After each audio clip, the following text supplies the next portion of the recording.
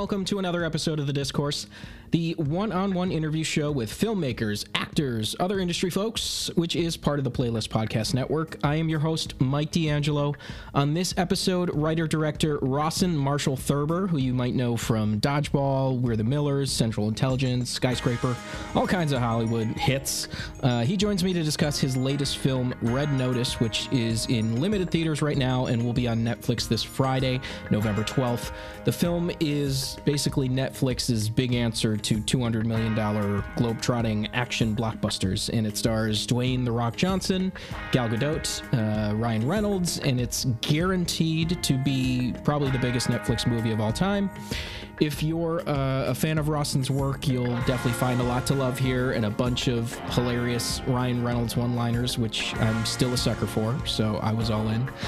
During our chat, Rawson and I talk about making a blockbuster for Netflix versus the typical Hollywood system, what The Rock brings to every movie of his beyond, just his giant killer bod. His next film, Tom Clancy's The Division, with Jake Gyllenhaal and Jessica Chastain, and which two Marvel characters he'd like to take a crack at in the very near future. As always, The Discourse is a part of the Playlist Podcast Network, which includes the Playlist Podcast, which I'm also a part of, Be Real, Deep Focus, The Fourth Wall, and more. It can be heard on iTunes, Anchor FM, SoundCloud, Stitcher, and now Spotify.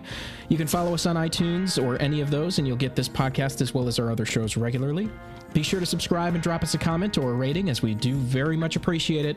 Okay, enough plugging. Enjoy my discourse with writer-director and absolute gentleman, Rawson Marshall Thurber. Mike. Hey, Rawson. Thanks for taking the time. I really appreciate it. Of course.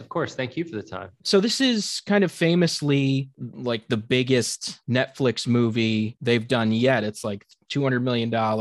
It's got The Rock, Gal Gadot, Ryan Reynolds, yourself. Usually films of this size are known to have a ton of studio oversight, but Netflix, they're kind of known to let their creatives be. So from your perspective, I'm curious, how is making a blockbuster for Netflix compared to like the studio system? What a great first question. I think, there are a lot of similarities, right? The sort of blocking and tackling of making a big budget movie is the same, but the level of creative support is different. They typically, there are fewer notes. I think there's less hand wringing about opening weekend box office, which is kind of nice, because there is none.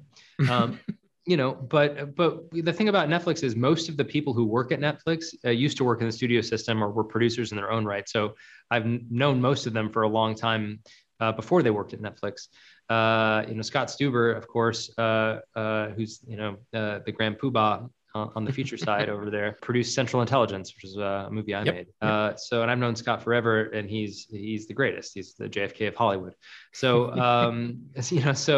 it's though it's a different building, the people that populate it are the same. And I think that I don't think I've ever felt more creative support than I have making a movie at Netflix. It was great. That's outstanding. And I know you said, they don't really care about box office, but yet they're releasing this in theaters a week early just to kind of give it a chance for people to see it on the big screen. I mean, was that something you really pushed for, or was that, they saw the movie, they felt it called for it? It's more the latter. I had no interest in the film necessarily playing in theaters. I'm certainly happy that it is, just because I think it's a big fun ride, and I like seeing movies on a big screen, and so I seek out the theater whenever I can. So I'm happy that Red Notice is going to be on a handful of screens across the country. I recommend people go see it in the theater and then on Netflix. That's my pitch.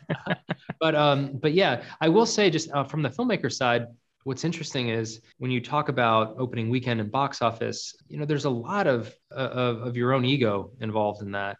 Of wanting to be the number one film, of wanting to have a big box office number.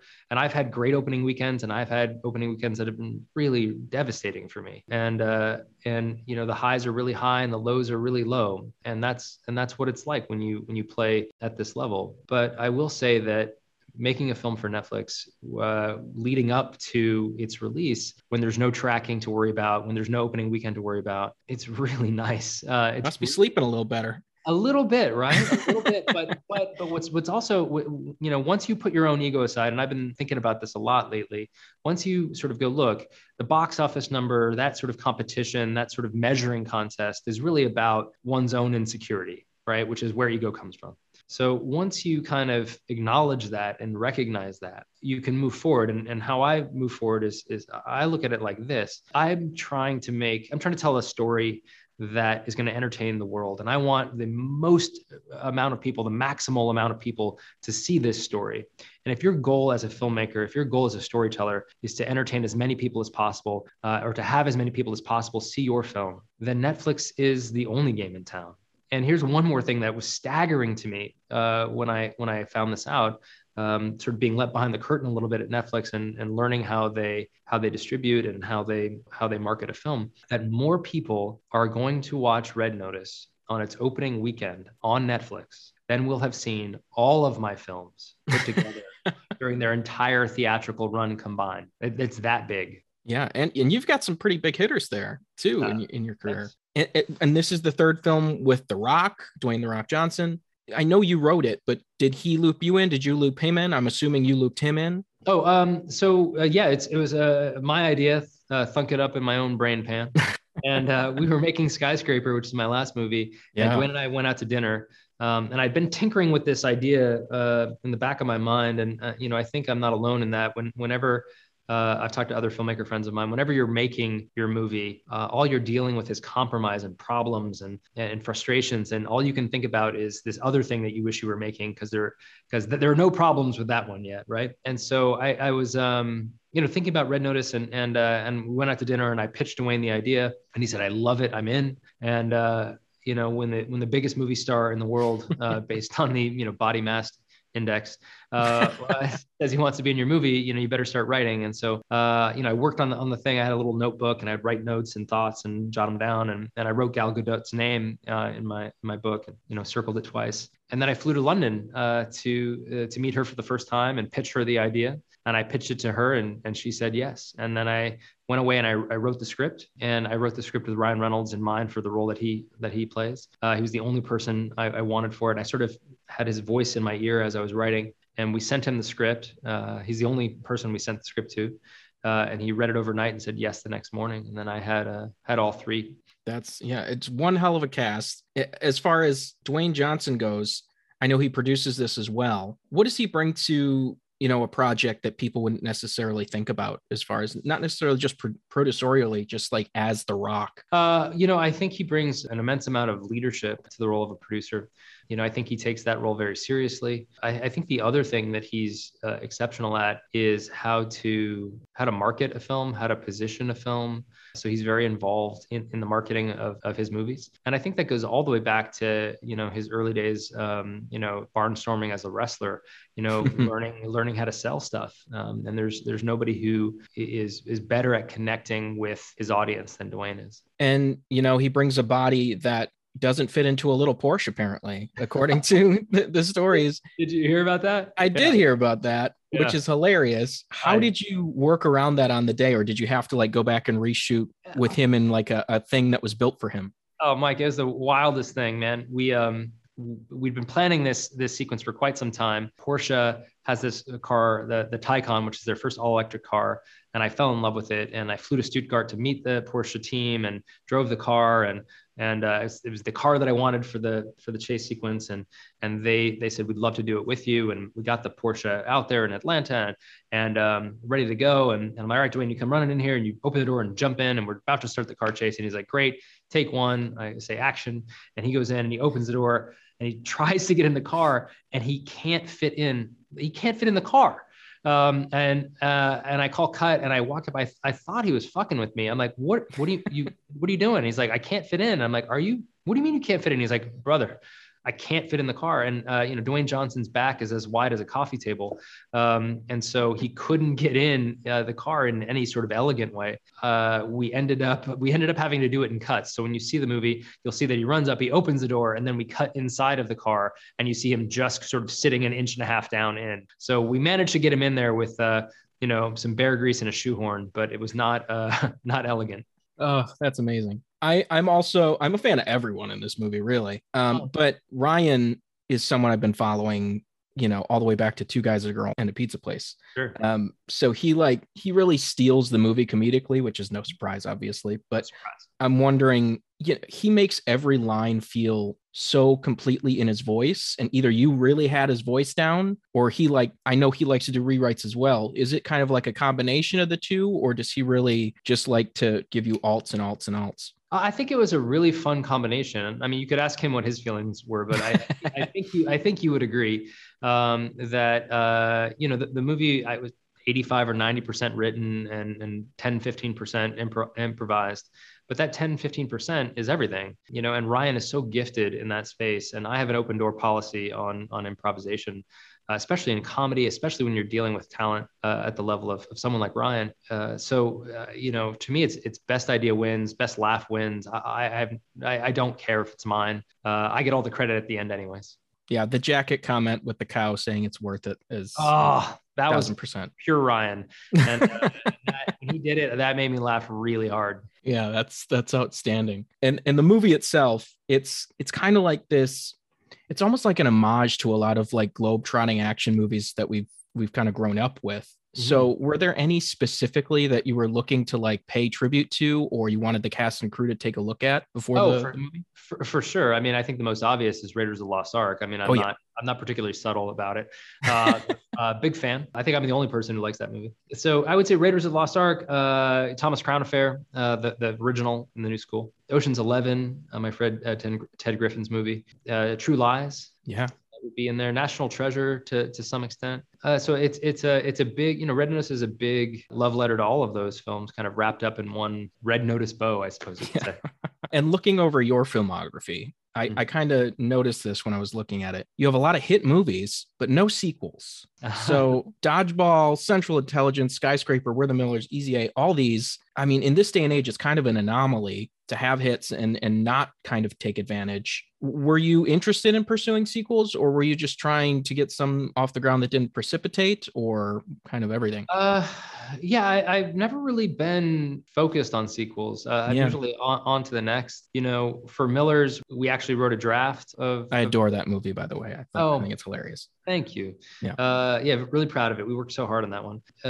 We had a draft of We're the Millers that was great, written by Adams Ezekiel. I was super excited about it, but we just couldn't get the scheduling together. Everybody was so busy. And then I think at some point it sort of dies on the vine, right? Like if you don't jump at it and go right away again, I think the way the world works now, people move on and that interest might not be there. So we talked about it. We talked a little bit about Central Intelligence. It never really went much further than chat. And Dodgeball, certainly that's been talked about a handful of times. I think personally, I feel like I said everything I need to say about adults hitting each other with red rubber balls in one film. I managed to get it all into one. So I don't think we're in any danger of a Dodgeball sequel. Or Justin Long. He's the greatest. Oh my God. He makes me laugh. He's one of the people who makes me laugh harder than anyone. Him getting hit by those balls is what I was referring to. Just, oh man, he can take a hit. He can take a hit. He sure can. In Dodgeball, all of that stuff, fun fact, I was the one throwing the balls from off camera, hitting all the actors. And it was a high point for me as a director. I don't think I've ever gotten back to it. Red Notice itself also kind of teased itself up for a sequel. Mm-hmm. I mean, should we just go ahead and announce it today, or what do you want to do here? Well, I don't think we can announce it today because nothing official. Look, I love the characters. I love the tone. I love the world. As someone who writes and directs these things, you can't help but think about what you would do next and how you would continue the story or what the next mystery or adventure would be. So I certainly have a pretty clear idea on what would happen next should I be so lucky. But like I said, there's nothing yet. I read you. And this isn't even your last collaboration with Netflix. I mean, it was announced back in February that you're going to be directing Tom Clancy's The Division, starring Jake Gyllenhaal and Jessica Chastain. Is that still moving forward? And where are you in the process with that? Yes, absolutely. That's going to be my next movie.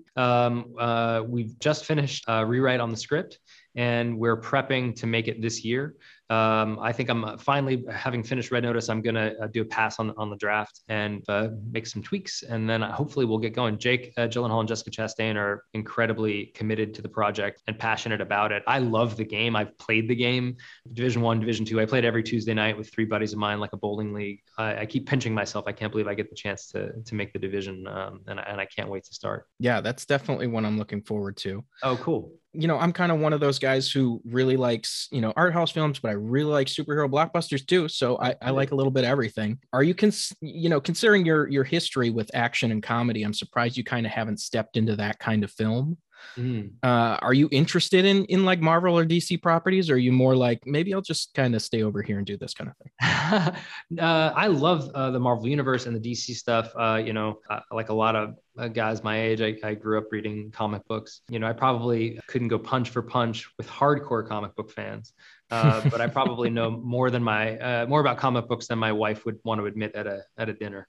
Oh, I'm right there with you. Yeah, cool. So, so long way around to saying, yeah, I would certainly be interested in it. There's one particular pairing in the Marvel universe that I would be incredibly excited to try my hand at. Who knows if it'll ever happen, but we'll see. I'm going to keep that in the old noggin for now. Oh, I'm happy to tell you if you're interested. Absolutely. Sure. I've said it before. I would love to take a crack at Hulk versus Wolverine. Ooh. Especially I love Lindelof's run, the Ultimate Hulk Wolverine. Thought he did some really interesting stuff there. And I think there's something, really interesting, really exciting about that pairing. Of course, everybody knows, I think, that Wolverine was introduced in Hulk. They're inextricably linked. They're the immovable object and the unstoppable force.